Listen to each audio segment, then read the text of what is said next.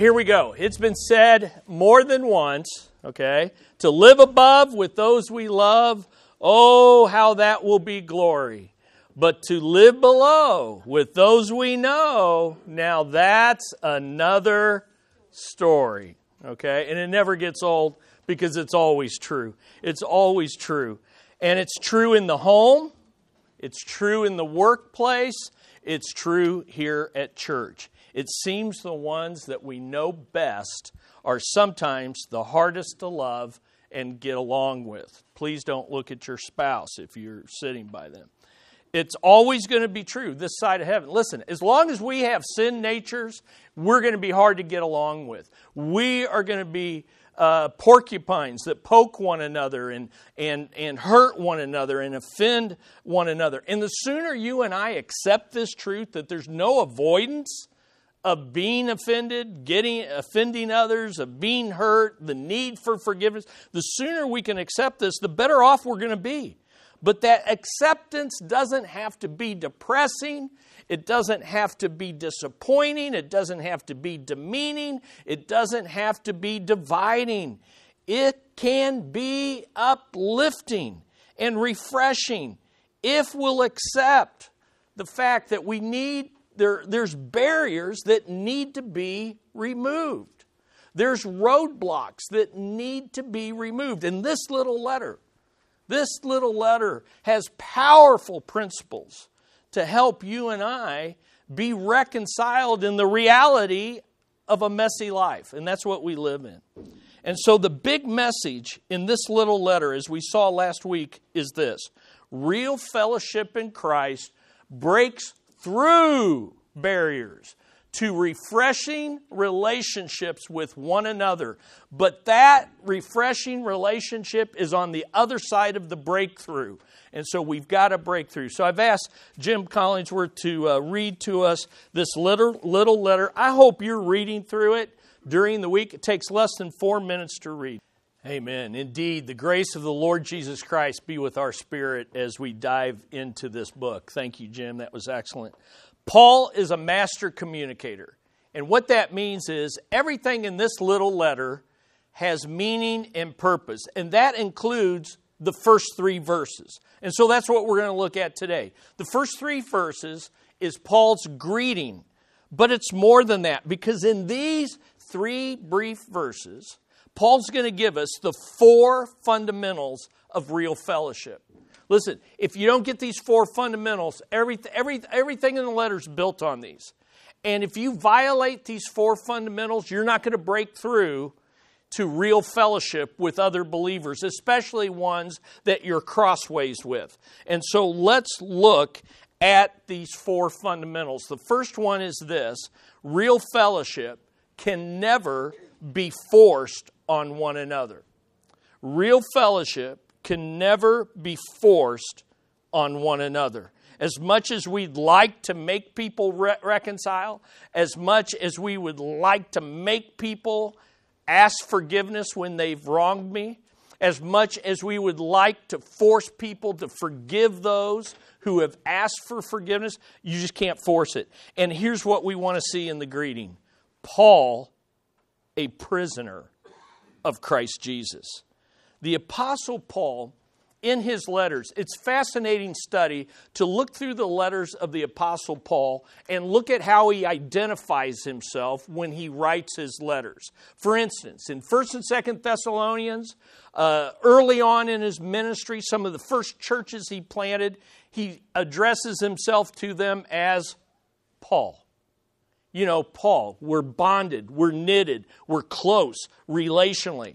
But then you go to Galatians and he addresses himself, Paul, an apostle, not from men nor through man, but through Jesus Christ and God the Father who raised him from the dead. In other words, full-on authority. Why? Because the Galatians were abandoning the gospel. And the gospel is everything. And so he had to come with great authority. And then in Romans, people that he had never met and who he saw and wanted to partner with in the work of the ministry, he identifies himself this way. Paul, a bondservant, a slave of Jesus Christ, called to be an apostle. Yes, I'm an apostle, but really, I'm just a servant. I'm just a slave to Christ in the ministry. Join me in that ministry. But here in Philemon, it's Paul, a prisoner of Jesus Christ. Why is that? Well, it's because Paul is a prisoner for Christ and Paul is a prisoner of Christ. He's making a point. He's driving a point home. He's stripping himself of his apostleship. He's stripping himself of his servanthood. And he's saying, I'm simply a prisoner, but not of Rome. I'm a prisoner of Jesus Christ. Why? I'm a prisoner not because I did anything wrong, but because I was doing what's right. I was doing what Christ wants. He's my Lord, and it landed me in prison. But I'm also a prisoner of Christ. I'm a prisoner not so much of Rome, but it's the Lord Jesus Christ who is large and in charge in my life. It's Him that has placed me where I am, and it's Him that I've released my rights to. Now, why does Paul emphasize this? Because real fellowship can never be forced. He's basically saying, look, I'm a prisoner of Christ, and what I do is what He wants. It's not what I want. It's not what I'm not fulfilling my agenda in life. I'm following the Lordship. His goal is for Philemon to break through the barriers to refreshing fellowship. With who? His runaway, repentive slave, Onesimus. You see, Philemon could power up and say, well, I'm the master. I'm the one that was offended. It was my resources that were sold. It was my time that was violated. I have the rights, and he's the runaway slave. He's a slave. He's in the wrong. And he could have this power deferential. But Paul's saying, whoa, wait a minute. I'm just a prisoner of Christ. I don't have any rights. I'm not powering up. I'm just simply serving Christ. And wherever that takes me and whatever that means, I'm willing to do it. So here's the principles. Number one, real fellowship must be freely chosen by one another. Real fellowship, real reconciliation, real forgiveness must be freely chosen by one another. Paul's desire is not to force Philemon to experience. I mean, think about it. This sounds crazy when you say it out loud. I'm going to force you to have fellowship and you're going to enjoy it. Well, that's dumb. But you and I, when we're in these scenarios, this is exactly what we try to do. We do it more piously. We do it more, I don't want to say it, but deceptively, It doesn't come off that way, or we don't think it does, but that's what we're doing. Look at verses 8 through 10, and then verse 14. Look at verses 8 through 10 that Jim read for us. Therefore, though I might be very bold in Christ to command you, to force you to do what's fitting, yet for love's sake, I rather appeal to you.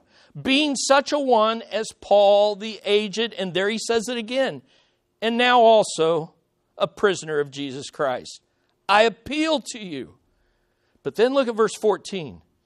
But without your consent, I wanted to do nothing, that your good deed might not be by compulsion, as it were, but voluntary.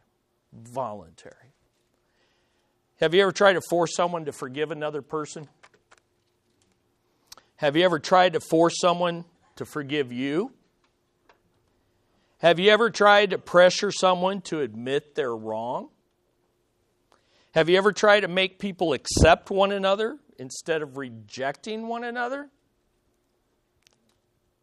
How's that working? How did it work? How'd it go? There's got to be a better way, and there is a better way. So how do we motivate others to make a free choice that we know is in their best interest for the glory of Christ and that will bring real fellowship? Here's the second principle. Breakthrough fellowship is freely chosen by those who are beloved. Beloved. Not just loved, beloved. Unfortunately, several modern translations will translate this as dear friend.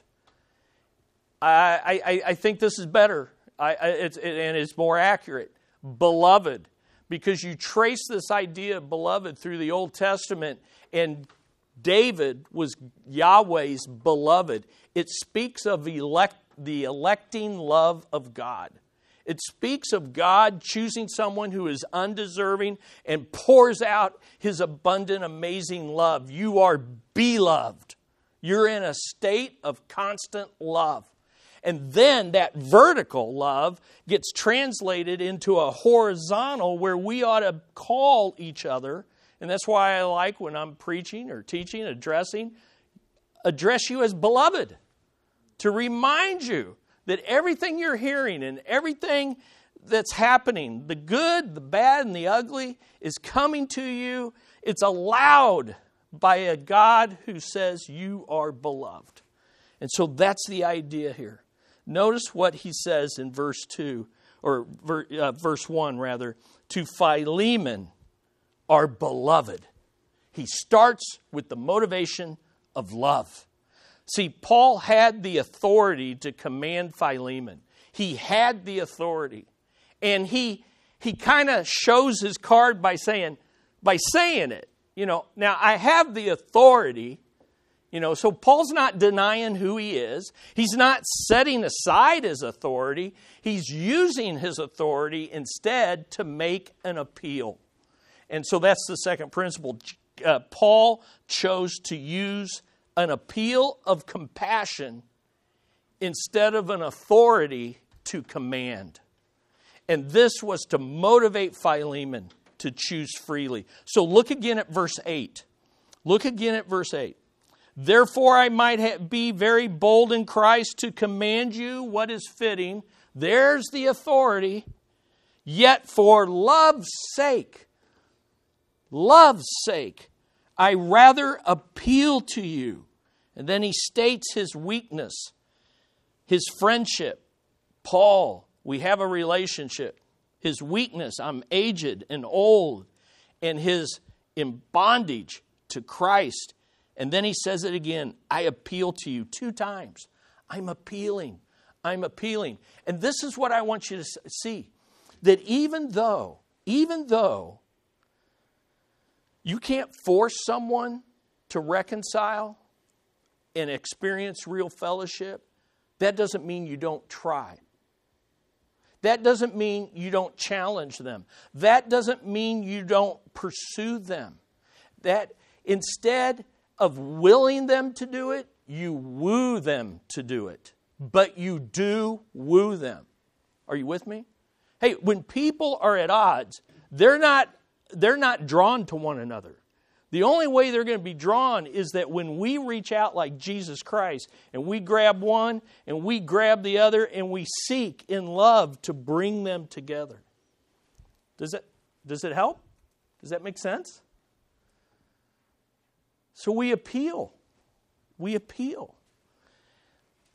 Listen, the apostle introduced himself as a prisoner in order that his experiences might be the basis of an appeal, not on the basis of authority, but on love.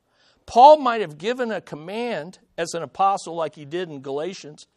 He might have said it on the basis of being a servant like he did to the Romans.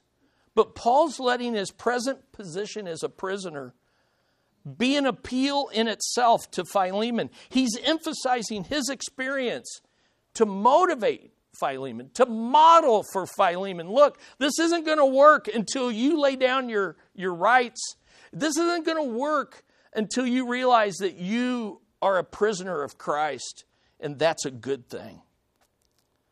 See, listen, Philemon's going to read this epistle just like you and I would when we're challenged to reconcile with people who are offended to us.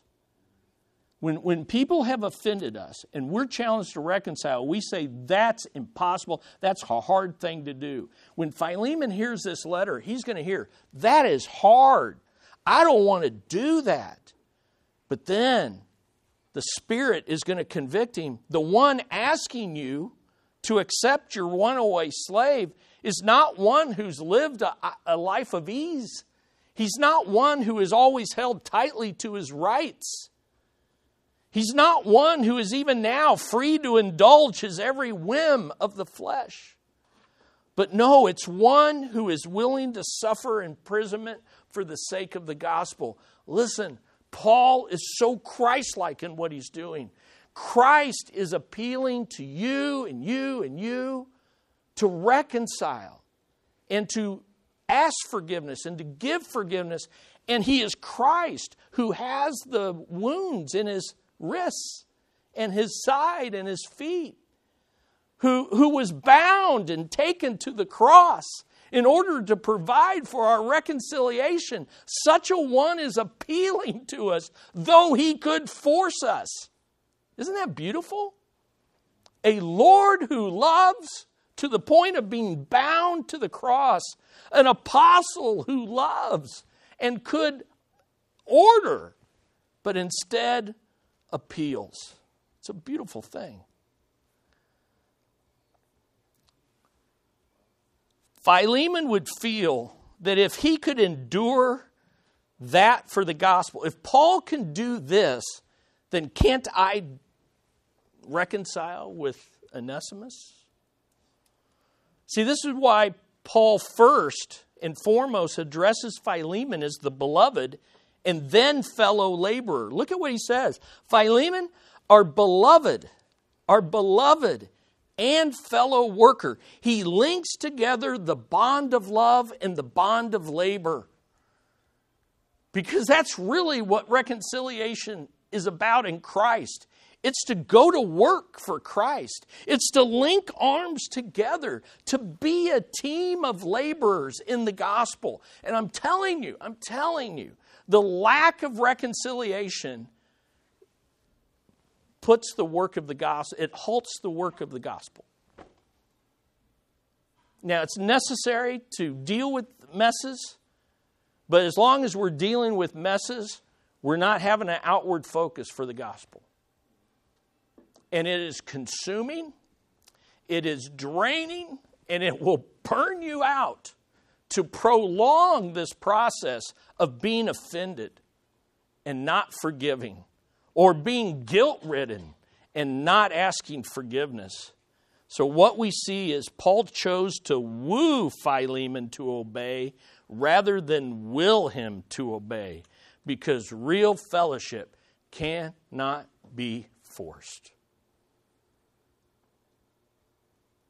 But that brings us to fundamental number 2.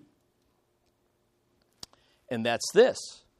Real fellowship is always the result of releasing our rights. It's always the result of releasing our rights. You see, that's the thing. If you can't be forced, then what's the choice to be made? The choice is to freely release my rights. And that's the answer. Notice when Paul says a prisoner, that's an accurate translation. You know, that's what it means. Literally, it's a chained one.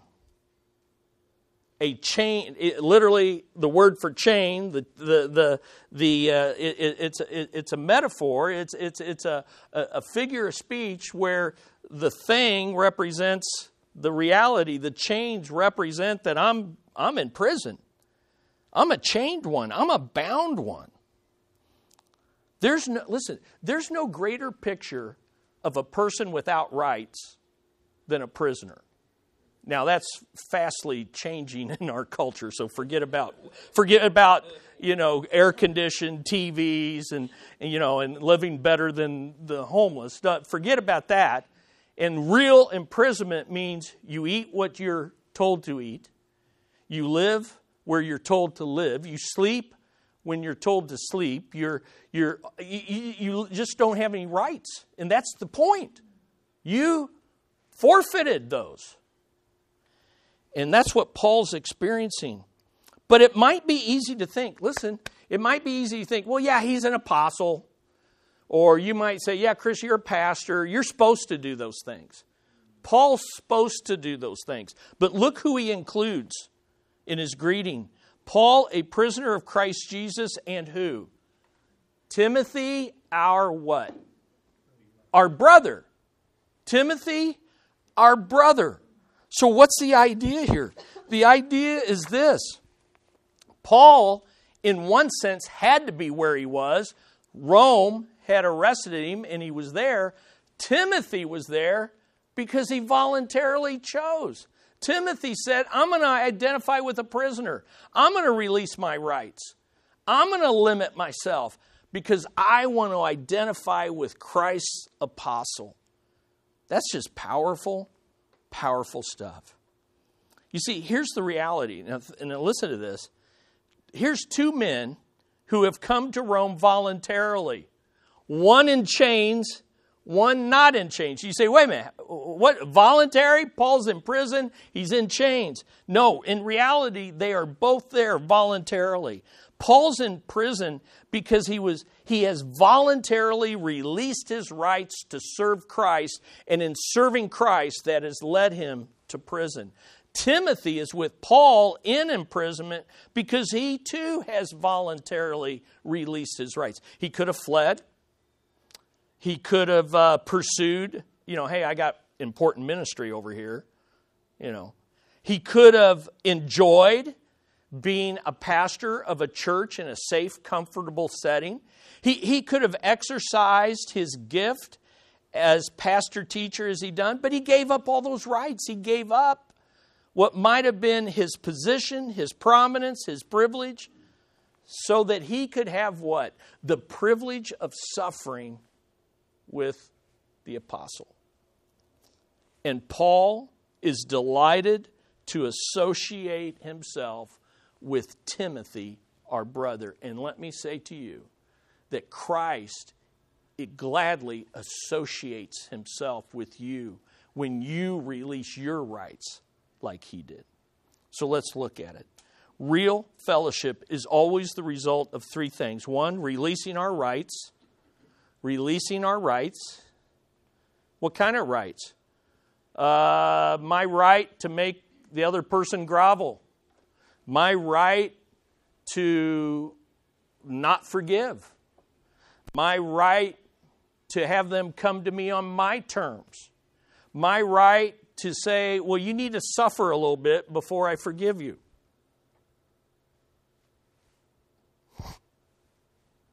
It's real, right? It's real. All those things. But you know what Paul says? I give up all those things. For me to live is Christ and to die is gain. I forget the past. I press on to the prize of the upward call. Release your rights. Number two, releasing our desire for real fellowship. See, here's the other thing. Oh, I wish they would repent. Oh, I wish I could forgive them if they would just repent. I want this to be resolved.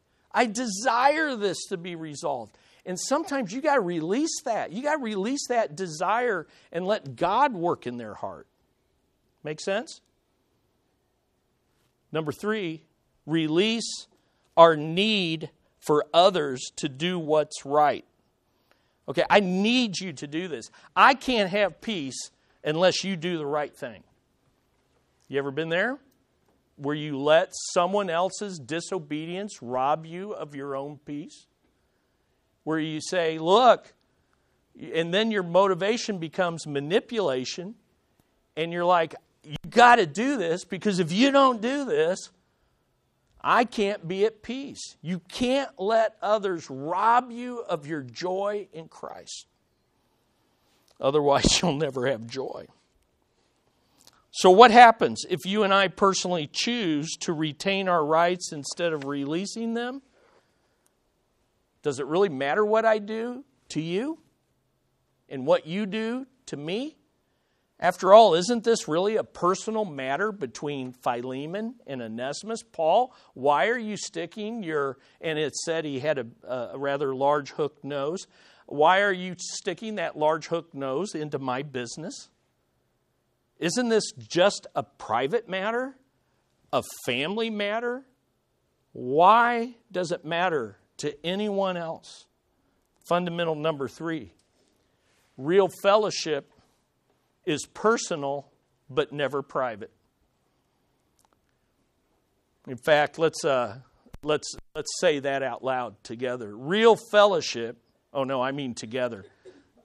Real fellowship is always personal but never private.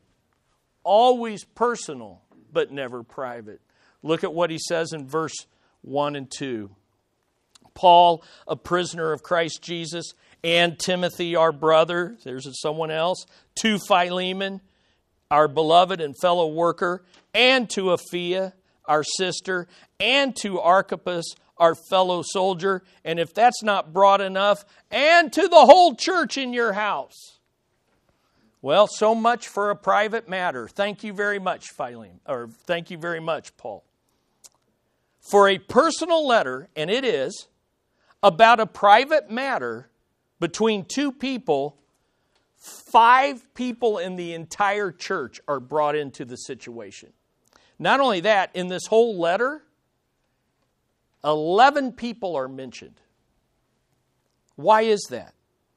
Well, number 1, Philemon was personally responsible for the breakthrough with Onesimus. So let me get this, let this sink in. Only Philemon can make this choice. Philemon can't be forced to make this choice. Only Philemon is responsible to make this choice. And I would add, only Philemon is going to give an account to the Lord if he doesn't do it. The letter is addressed to him first and foremost.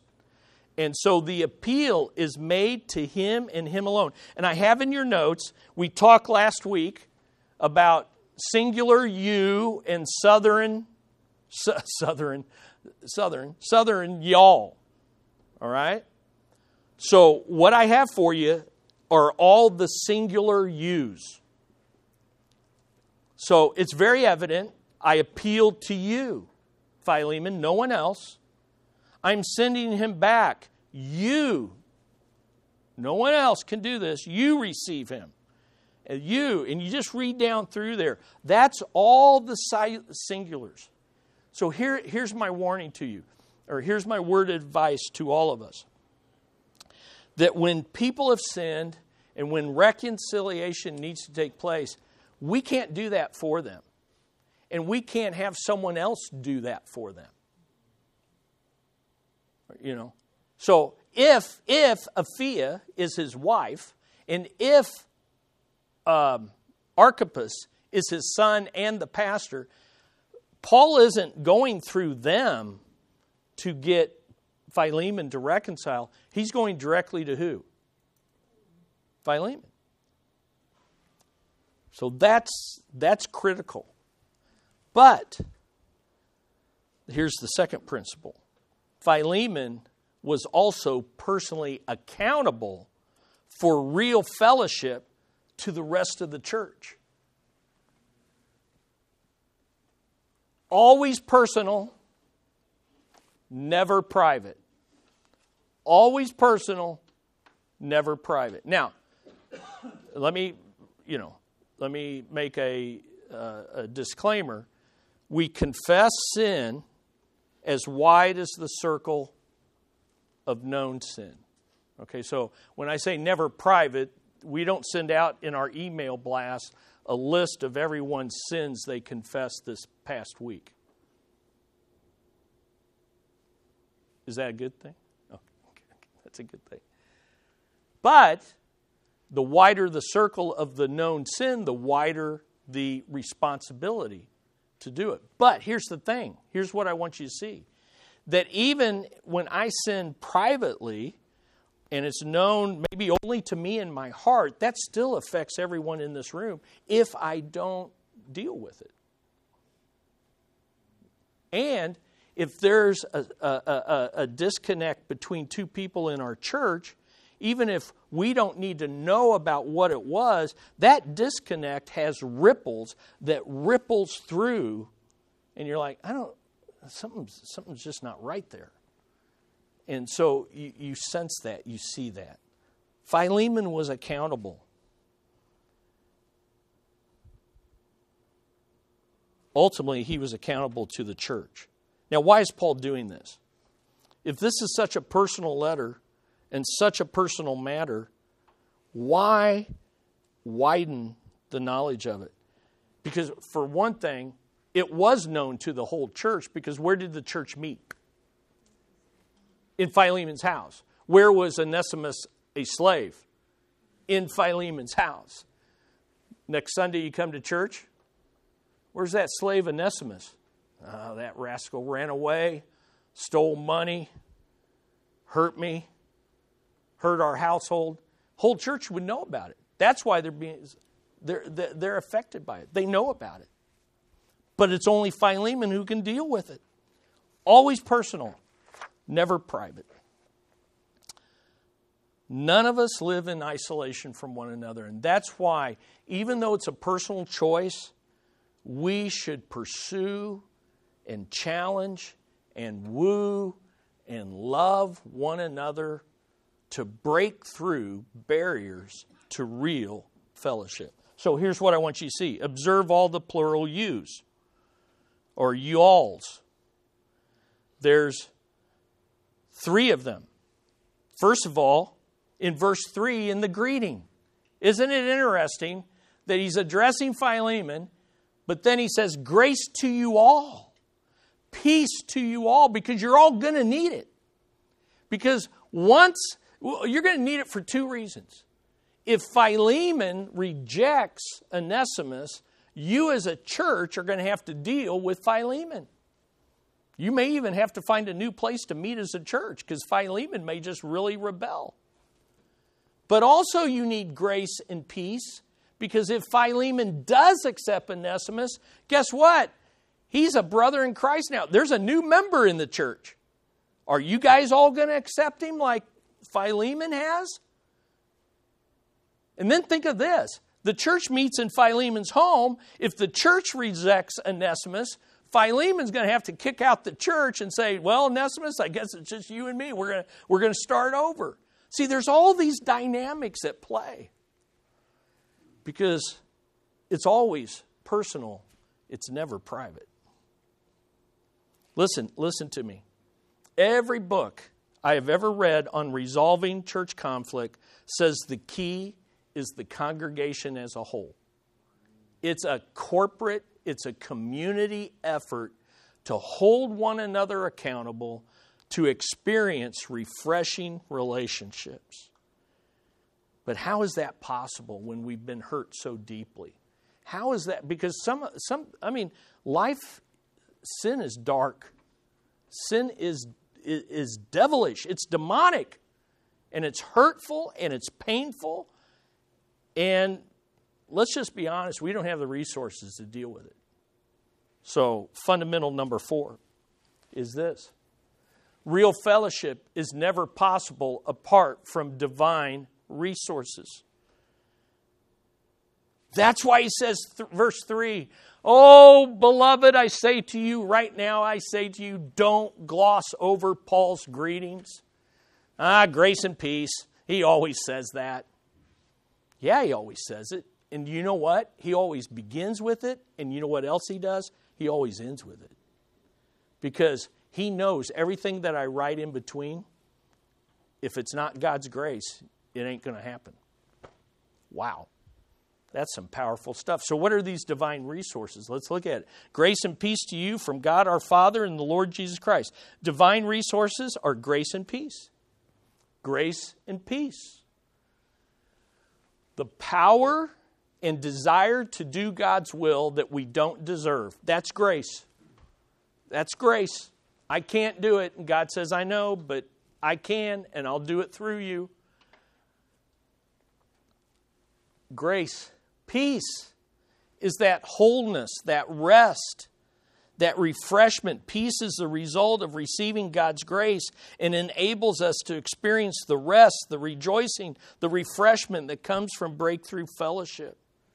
So here's the means, and this is the goal. And who gives both of them to us? God the Father and His Son, Jesus Christ. The means and the goal. You don't have to manufacture this. You don't have to manipulate this. You don't have to be in control of this. God has the resources, and He gives us. Listen, everyone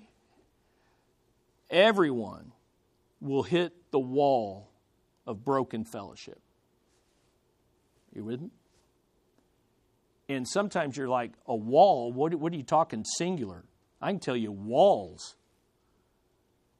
But on the other side of those walls is peace. And the way you break through is by God's grace. So let's look at it. Where these resources come from? A divine relationship.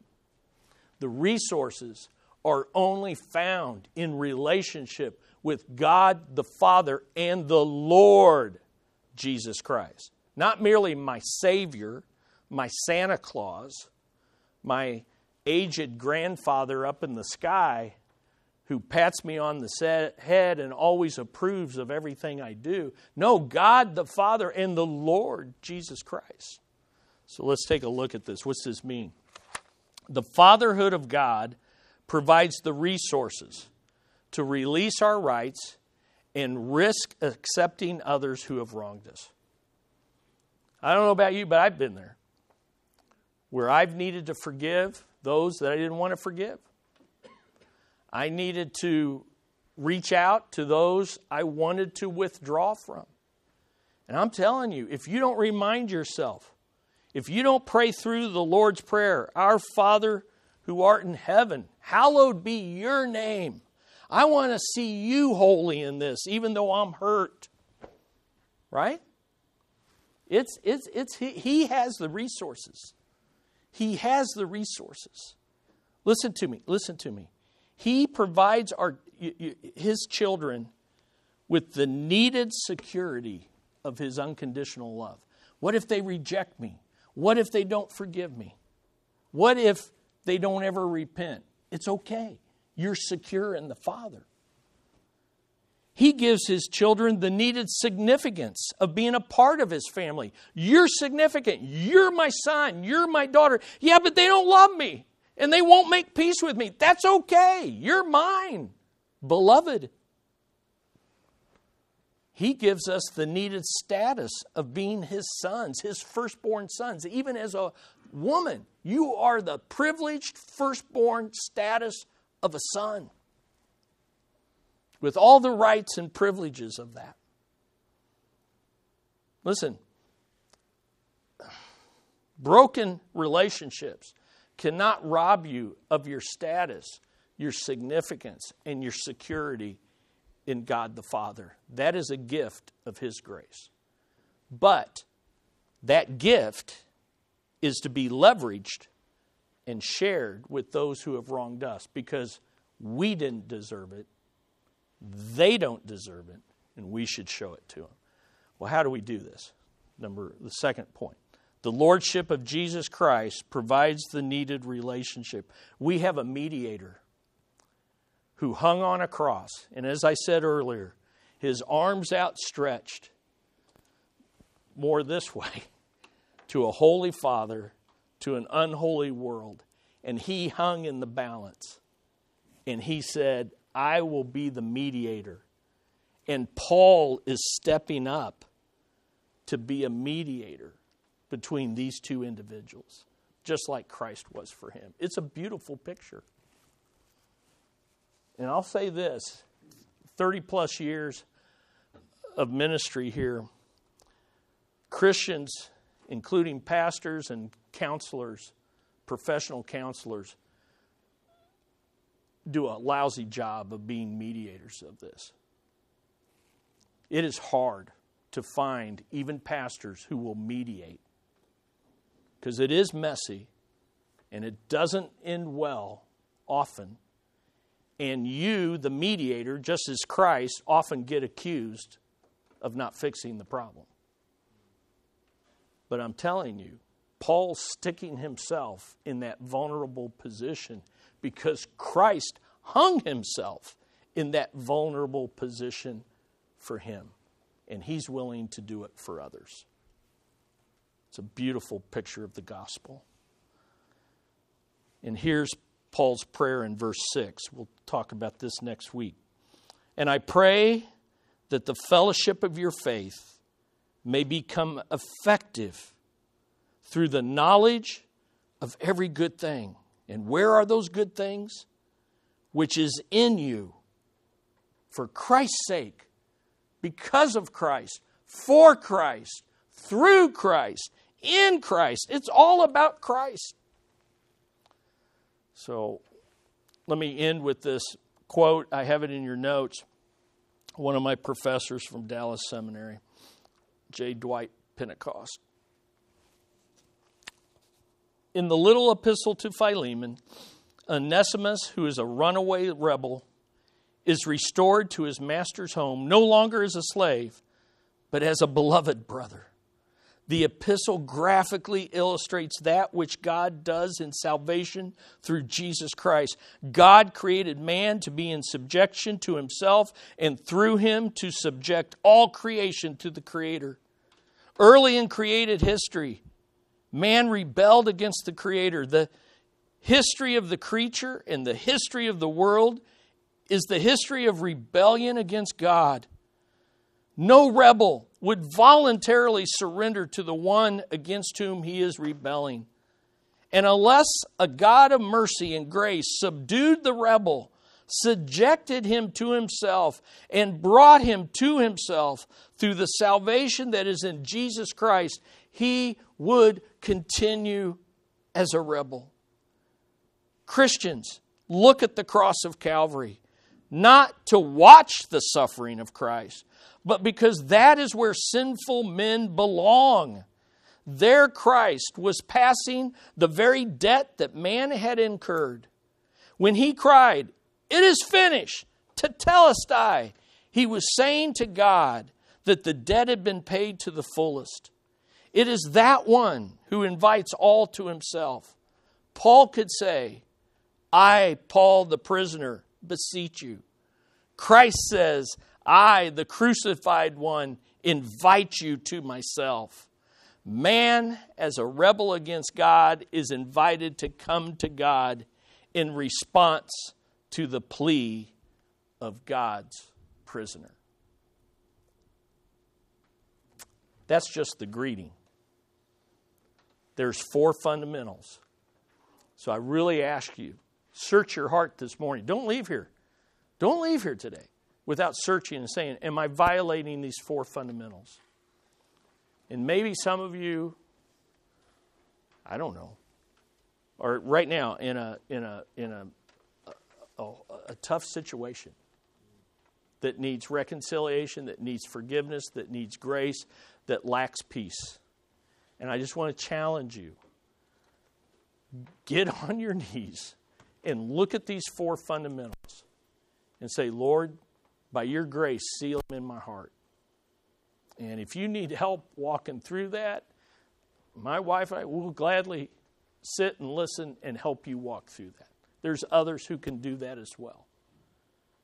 Because once you've walked this path, you really know the struggles. And you really know the greatness of God's grace. That even when it goes unreconciled, He is a God of grace and peace. Amen?